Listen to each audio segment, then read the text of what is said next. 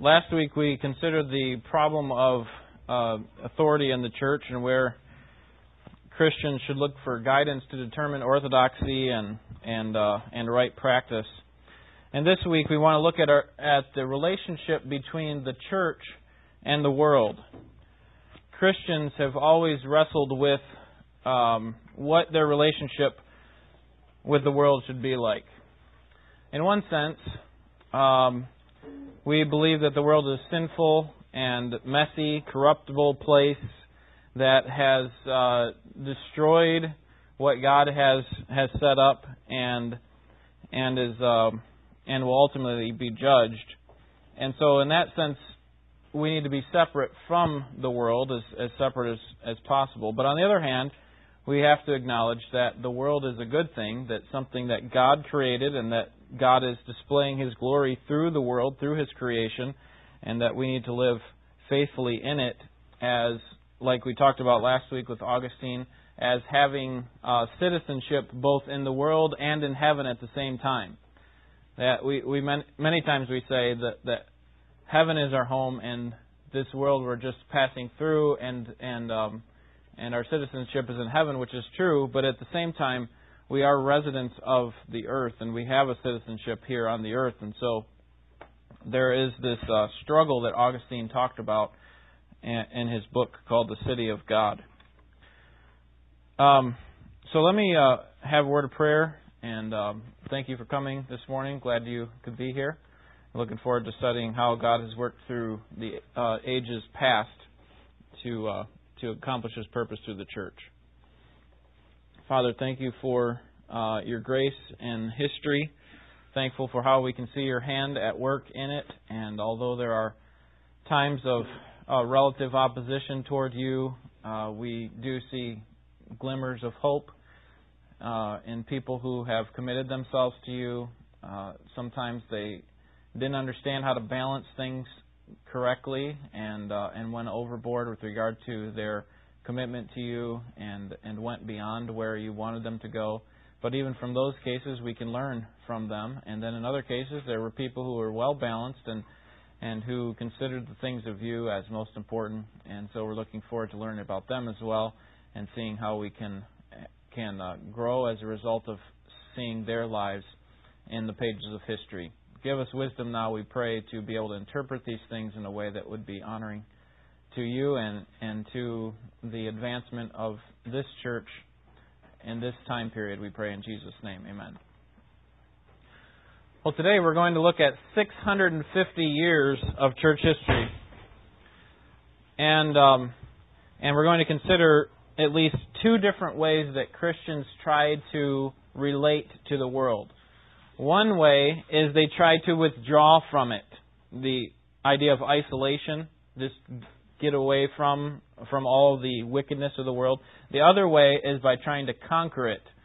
And we'll talk about the pros and cons of both ways of trying to deal with the world. But before we begin, I want to talk about a word on time and history. Today we're going to consider a very large chunk of time, 650 years, in about 45 minutes. And to give a sense of perspective, that's almost 3 times the length of the national history of the United States. And we're going to cover that in this short period of time. It's 10 times the average lifespan of an American. It's 8.5 million times longer than a typical sermon. So, here at this church. So, we're taking a short look at a long period of time, a large chunk of history. But we have to understand that this is a survey class. We're covering a broad time period. And this should not surprise us that we often cover larger chunks of history that are rather, what we could say, uneventful. This happens in the Scriptures as well. For example, the first 11 chapters of Genesis cover more time than from the rest of the Bible combined. Okay, from Genesis 12 through Revelation. So we should not be surprised that sometimes what writers do, like Moses did with the first 11 chapters, is they cover broad ranges of history over a short period of time. Give very little time to that much of a time period. historians talk about the years between the end of the Old Testament, the last writing of the Old Testament, Malachi, to John the Baptist, New Testament. There's 400 years right there, and there's not a whole lot that's talked about. And yet, we see the same thing in the life of Christ, that He was around for 33 years, but we don't have a lot of His first 30 years of life and ministry. We have a great amount of times focused on His last 3 years, particularly His last week of life. Several chapters Mark gives, I think 4 or 5 chapters He gives to the very last week of Christ's ministry.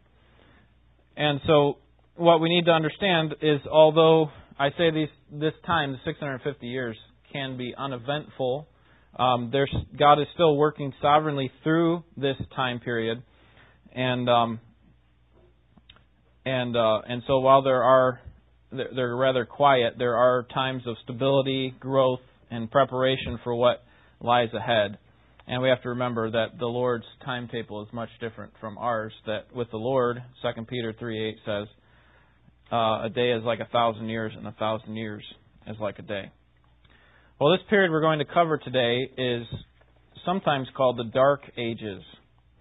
The Dark Ages, which go from about 500 to AD 1000. And it's because it's a relative lack of intellectual and cultural development. And it also marks the time of the beginning of the fall of the Roman Empire. The Romans were defeated. Rome itself suffered its major defeat in AD 410, so at the beginning of this period, and it finally was eliminated over most of the earth in 476. However, there were still some remnants of Roman rule around the world, and so what happened, particularly during that 5th century, was there was a series of invasions on Roman rule, and it lasted over 100 years before we come to about 500, where the western half of the Roman Empire was completely eliminated. And as we saw last week, many Christians had come to identify Rome with the kingdom of God. And as a result, when Rome fell, remember Jerome and others, they were appalled. They were thinking, how could this possibly be? The kingdom that God brought to this earth has now been destroyed. And Augustine saw these things imbalanced and identified this world, this earthly kingdom that we have now is nothing compared to the final glory that we will see in the coming kingdom. And he quoted from Hebrews 11:10, which says that Abraham was looking for the city which has foundations, whose architect and builder is God. Jerome had been so upset by the fall of the Roman Empire that he said when he found out about it, his tongue stuck to the roof of his mouth and sobs choked his speech. So this was a huge, huge deal for many people who thought that this was God's kingdom coming to earth in the form of Roman rule. Well, as the Western Empire started to become more eliminated, the Eastern Empire was being attacked, and by specifically Justinian, who took the throne. He was actually guarding the Roman Empire. Justinian took the throne in 527, and during his reign, he halted the advance of the barbarians who were trying to attack and take over much of the East. And as a result, the Eastern Empire and the Christian faith soon became threatened by some other, problem groups that arose in the north and the west. And you probably are familiar with some of this history.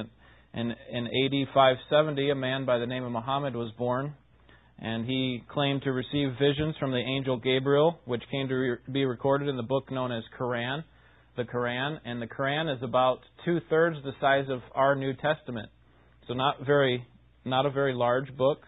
But in in Mecca, Muhammad gathered a band of followers, but they failed to convert the rest of the city to their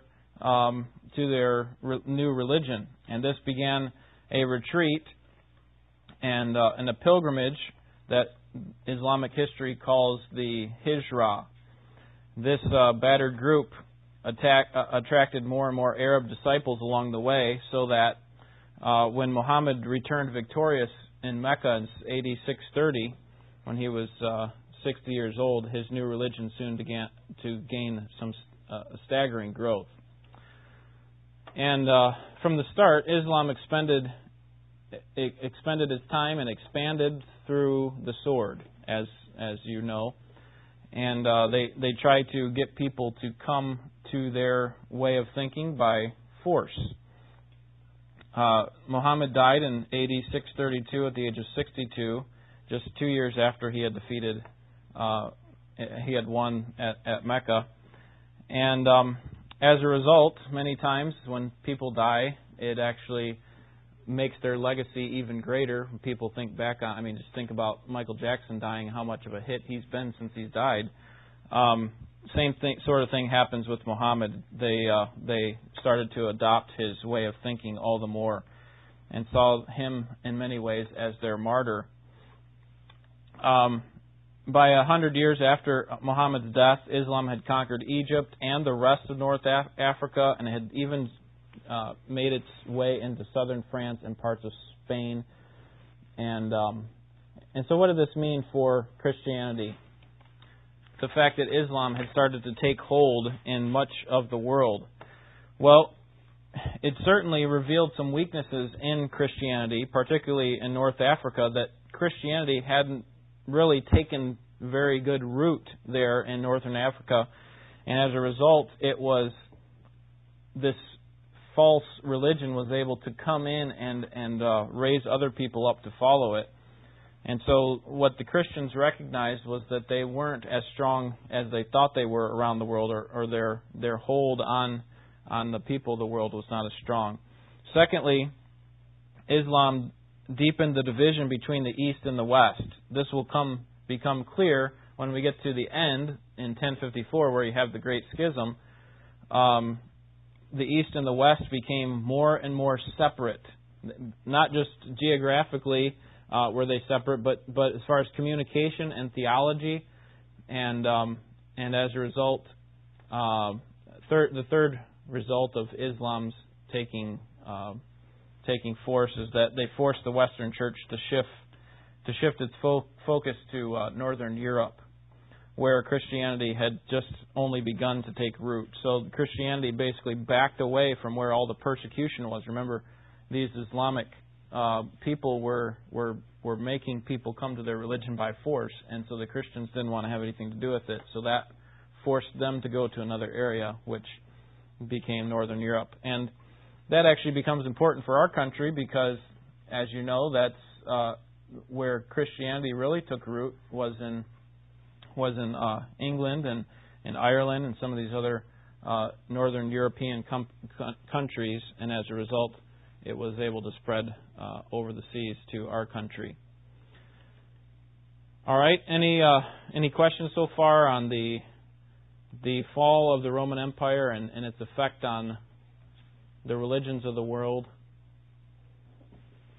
Vicki? How did they get the idea that Rome was the kingdom? You remember with Constantine, who came around in AD 300, they went from a time of the first 3 centuries of the church where all persecution, people dying like crazy for the sake of Christ. Constantine comes in, who's the ruler of the Roman Empire at that time, and he says no more persecution on the church. And so, because they had a wrong view of the end times, because they didn't recognize that Christ would come before the kingdom, that He would actually, when I say come, I should say, that He actually raptures the saints up before the time of tribulation. So what they tried to do is they tried to look at the persecution, the time of persecution during those 300 years, as the time of, we could call it the tribulation period. And as a result, the kingdom of God is now coming, and it's coming down now on the earth. And as a result, they were wrongly they wrongly understood it, and they were sorely displeased or shocked when the Roman Empire actually did fall. So, yeah, Bill. Are you familiar with the writer back in early church history? His name was Gibbon? No. I understand it was an apostate, and he gives 5 reasons for the fall of the Roman Empire. Okay. And you can match that one onto the United States, and even more so to Roy. I mean, this is unbelievable. Huh. Yeah, no. I don't remember all of them, but sports,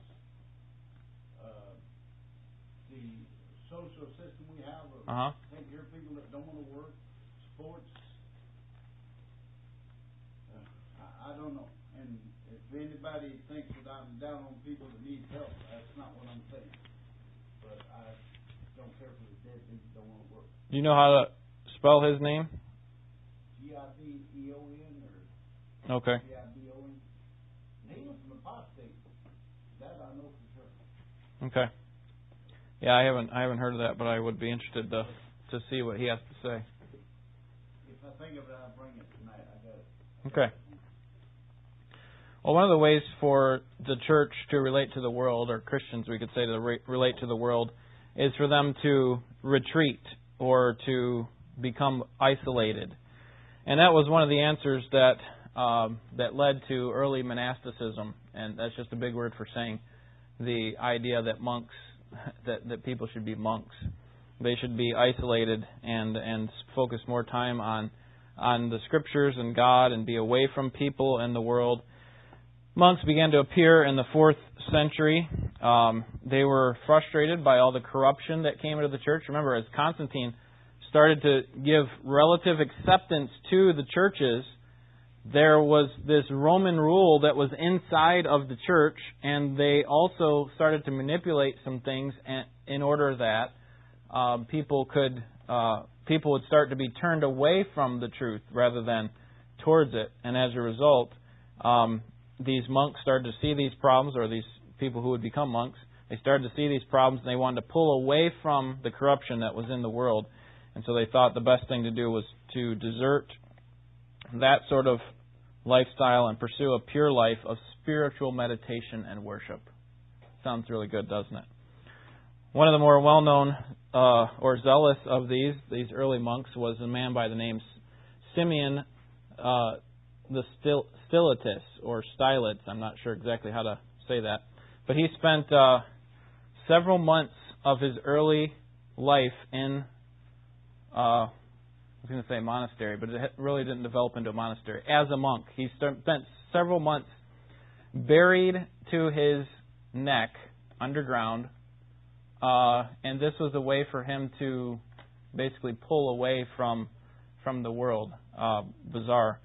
That lasted for a little while, and supposedly, I don't know how people would bring food. Why would people be so foolish to accommodate that kind of nonsense? But after that, he felt like the next thing that he needed to do was to live up on a pole. Perhaps you've heard of that story, on a 60-foot pole. In fact, he did that for some, let me see, I think it's 30 years, the last 30 years of his life, on top of this great pillar. Food would be, he'd pull food up to himself through a rope. He'd also, at the same time, get notes from people who wanted to ask deep spiritual questions. And certainly must have been an exciting time for him, especially when the storms would come. I don't know what possesses some of these people to do these things. But there were others who also thought that they needed to expose themselves to difficult circumstances to prove their spirituality, in a sense. And so some would walk around naked in a swamp where there are lots of mosquitoes, as you can imagine, for months and years, try to prove that they were something special to God. And another one of these early monks was a man by the name of Benedict of Nursia, and he's probably the most influential. He wrote a writing that's still influential to this day. He's got a lasting legacy. It's called The Rule of St. Benedict.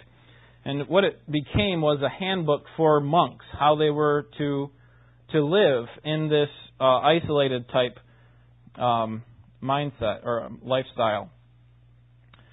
He was born in Rome, or near Rome, in 480, and by the age of 20, he had grown completely disgusted with the world. And perhaps you've been there yourselves, where you have this thought, this world is so corrupt, I need to get away from it. And so as a result, this man retreated to live in a cave, and many people found out about this and followed him there. And that's really where you get these monastic communities, these community of monks, where they all are living out in isolation, but out in isolation together, we could say. And so in his writing, this handbook on what monks should be like, he also talked about why they should do what they do. And he was concerned with creating a lasting standard that would preserve monasteries over the long haul. And their main focus, which we can commend them for, was to obey God and keep their focus on God. Remember, that's the main reason they pulled away from the world. And this one of several of the things that it prescribes, this writing that he put down, this handbook, was a life of poverty, chastity, obedience, forbidding the ownership of private property, and setting out a rigorous schedule of prayer, worship, Bible study, and work. They would gather 8 times daily for prayer, 7 times during the day, and 1 time at midnight. And here is an excerpt from his writing, his handbook, on how monks should sleep. All the monks shall sleep in separate beds. If possible, they should all sleep in one room. However, if there are too many for this, they will be grouped in 10s or 20s, a senior in charge of each group. Let a candle burn throughout the night. They will sleep in their robes, belted, but with no knives, so they will prevent the injury in sleep. The monks then will always be prepared to rise at the signal and hurry to the divine office. But they must make haste with gravity and modesty. When they arise for the divine office, they ought encourage each other, for the sleepy make many excuses. So, some wisdom there. Don't sleep with knives. It's good. Sleep in your robes so that you're ready to come prepared before the Lord, and make sure that you encourage each other early in the morning, because sleepy people make lots of excuses. Perhaps that's why some of these pictures of early monks they look so disheveled, because they are sleeping in their robes and not caring about personal hygiene probably as much. Certainly you can't when you're living with your body underground. That's disgusting. In many ways, Benedict tried to set out rules for moderation. He was strict in what he tried to show the monk life to be, but he also avoided the extreme situations like Simeon, who lived on a pole or underground, so now they're starting to build up communities that are a little bit more, we could say, sane, and that's the way that the life of monks would be for the next 5 centuries. And through Benedict and his writing called The Rule, there were countless men and women who pursued serious Christian life in a sacrificial way. And that's why monasteries started to pop up all over, and they served in many ways as anchors for how God was going to use them in the future, or at least their understanding of the Scripture to help bolster the next time period in history. So how should we think about this pulling back from the world? Okay, it's a good thing to want to stay away from the corruption of the world. How should we consider the monasticism then and now? Because there still are people who are monks. To begin, we should think of the positive things that they have brought to this time period. First, it focused on people and their relationship with Christ.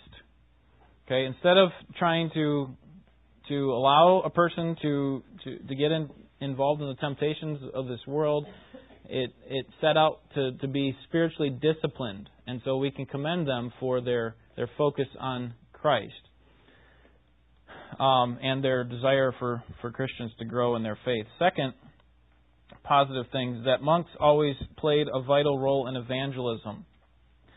During these several centuries, there were missionary monks who would try to spread the gospel into northern Europe, and they often endured tremendous hardship. For example, there was a monk named Patrick who first brought Christianity to Ireland in 432. And he spent the next 30 years ministering there, establishing monasteries and emphasizing missions.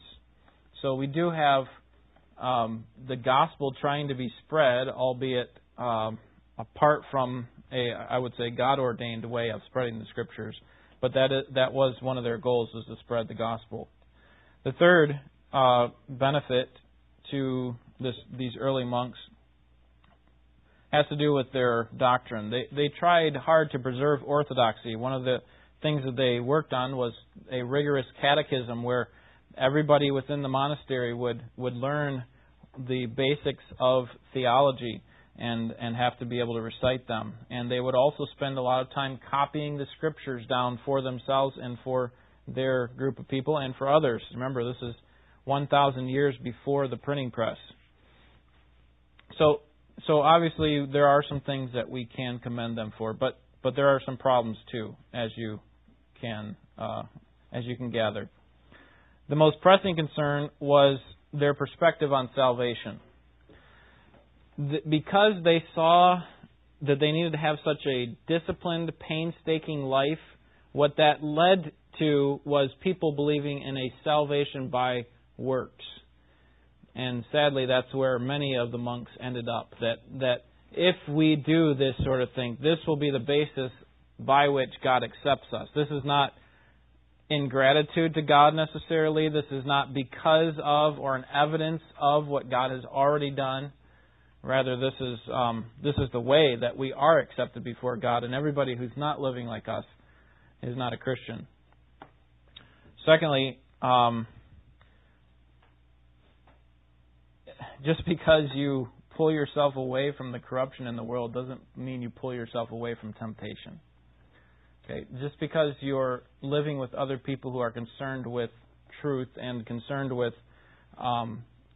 growing in Christ doesn't mean you walk away from temptation. And so within monasteries, certainly you've heard stories of from history how people had fallen into deep temptations and had actually denied the faith. And it's no different now, I would think, in monasteries today. The Bible cautions us repeatedly not to make the mistake of Demas in 2 Timothy 4:10, who deserted Paul because he loved this present world. We are called to be salt and light, and we are to withdraw from the world in the sense that we're not supposed to be a part of it. We're supposed to be in it, but not of it. But we also are called to love our neighbors, to share the gospel, to advance God's work in the church. And so sometimes what happens in cases like this is that we put too much focus on we could call spiritual things, that we neglect our present responsibilities and as a result become a poor witness. And that's what happened in these monasteries. And so while they tried to escape the world, many monks fell prey to the world and really were just children of the devil. And so this led to serious corruption within monasteries, and it obviously affected their witness for Christ. So the first way that early Christians tried to view their relationship with the world or react to their relationship with the world was to pull away from it. Any questions on monks or monasteries? Mark? Or comments? Yeah, well, it's a question. How would you consider the Amish culture to have monastic elements to it in a way? Yeah, that's a good thought. I would say that the radical ones, the ones that really do stay away from all the, they try to stay away from all the technology, they could probably be in danger of that. But a lot of the Amish that I know, well, I don't really know any personally, but a lot of that I've seen recently have actually, they seem to adopt a lot of the thing, or at least use a lot of the same things that we use. I mean, they have cell phones. We saw some in Cincinnati when we were at McDonald's, a family of Well, there's at Mennonites, least 14 or 15. which you'll find Mennonites will. Yeah. But Well, you're, places like Lancaster, Pennsylvania. yeah, It's very. There's no electricity in the yeah, home. There's no phones. There's no. yeah. Well, the danger in that sort of thinking, obviously, is to think that the evil comes from using those types of things. And What would we call that? Would that be like a monastic element or trait? probably not, because these people are actually all monks in this form are celibate. They're mostly you have a monastery full of men that are just all trying to, just like you've seen on movies or pictures. It's the brown robes with, just spending time in the Scriptures all day. I don't think Amish people would. See now, and this might shock some people, but before Tricia and I were saved, obviously we were Catholic, and we were actually married by a monk of the Benedictine order of the Catholic Church. Oh, really? Yeah, and there is a sort of shock. There is a monastery up in Oxford, Michigan, on Drainer Road. Oh, yeah. But it's a group of men, Mhm. and what they interact with. I mean, they're not. They go to church, or they have. Service. Yeah. They provide services in the area and stuff, and Mhm. drive cars and Right. stuff. So Yeah. so there's modern monasticism. So Absolutely. that's another way to Yep. describe it. And with every religion, there's all different. There's a huge range of different mindsets. So you have some that are super strict and won't touch anything with regard to the world, and will always be isolated and won't see people from the outside. Then you have others who are more, we could say, liberal when it comes to monk lifestyle. And just real quick, like in the Catholic Church, you have, people may have heard of this, you have Franciscan monks, Uh huh. Franciscan, Jesuit. Okay, so like there was a church that I went to a lot in Boy in northwest Detroit, still there at St. Scholastic, called like McNichols. Mhm. That is a Benedictine church. Hmm. But the monastery is all the way up in Oxford. But the priests that go there are from that Hmm. community. Yeah. Right. Other, Yep. all kinds of splinter groups and things under the Catholic umbrella. Right. So that's why I wanted to find out if Amish would be Yeah. considered I suppose. a form of. Yeah, I wouldn't call them a form of monasticism, but they do have they do live by a lot of the same principles, don't they? But I wouldn't say that they're a form just because of the structure of both people groups. You have extreme Mormonism. Extreme yeah. Extreme Mormonism that's very isolated. Right. As if we can get closer to God without a community of believers, which Scriptures don't teach. Jared, do you have something? Well, I thought it occurred to me with the use of technology that they may perceive, that corruption comes from it. Maybe corruption doesn't necessarily come from the use of the technology, but neither can you guarantee sanctification based on the use of more technology. So you can become just as sanctified and dedicated to Christ with or without the technology. Yeah. But I was going to ask what your thought is the difference between admonishing against isolation, but then encouraging against separation, which we have, Scripture supporting us against living by the world. Right. Degree of separation. Maybe groups of monasticism during history as a symptom of believers fearful of the church commingling with the world to an extent that they have to physically separate at times. Whether Yeah. I think in this region of the world that they become too corrupted, the church becomes too corrupted that like the Pilgrims or Puritans wish to eventually separate from the Church of England. Right. And physically separate themselves. Right.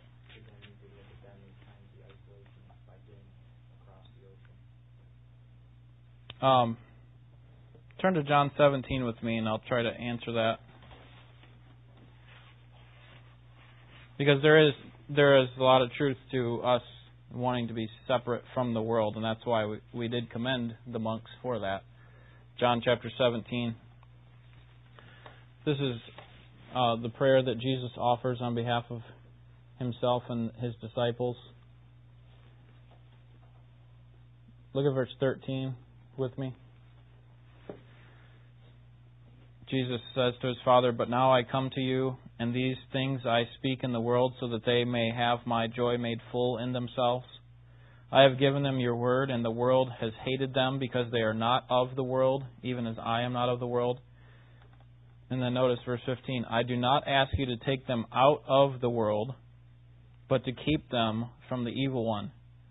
They are not of the world, even as I am not of the world. Sanctify them in the truth. Your word is truth. As you sent me into the world, I also have sent them into the world. For their sakes I sanctify myself, that they themselves also might be sanctified in truth."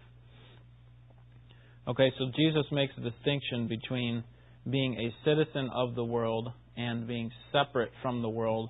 And what He's calling for is not that we, and Paul says the same thing. He says, if you ever want to remove yourself from sinners, then you'd have to go out of this world. You'd have to live on the moon or in Mars or something.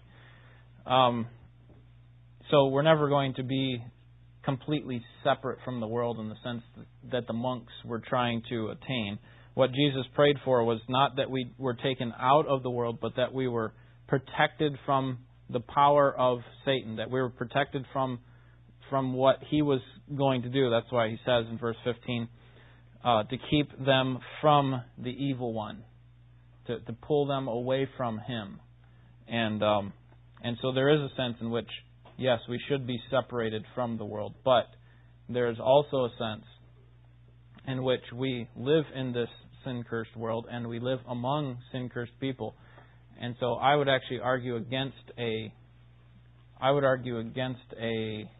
isolated society, which can tend to be the way that we live in our Christian subculture, which is we have all of our Christian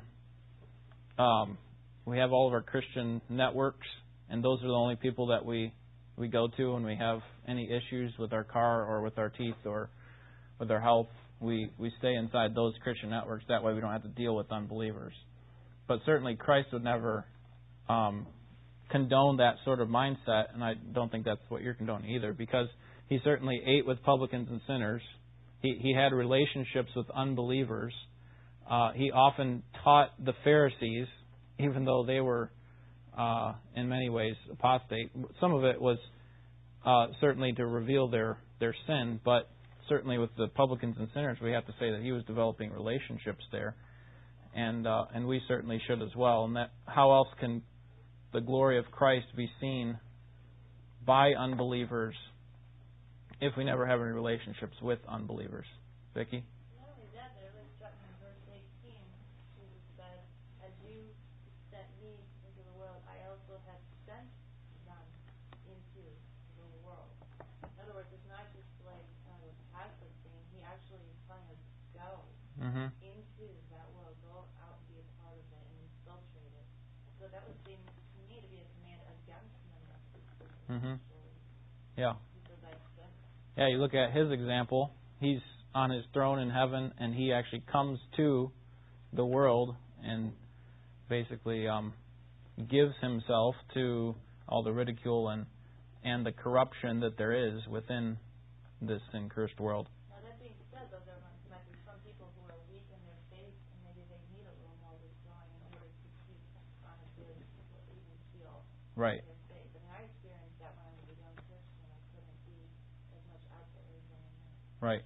And that's why I think the local church is so important, because we can't ever get away from fully the world and its temptations.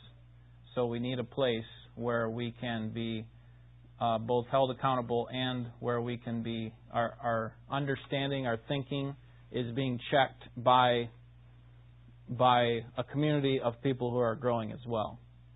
So we can't ever fully get away from the world anyway. So that doesn't mean, okay, we just give up. We're just going to go to bars and parties and things with them.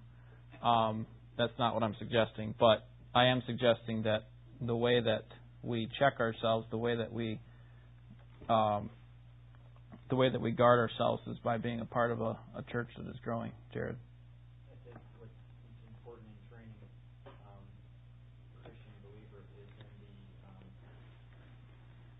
the ability to recognize the pressures of conformity that the world places on those.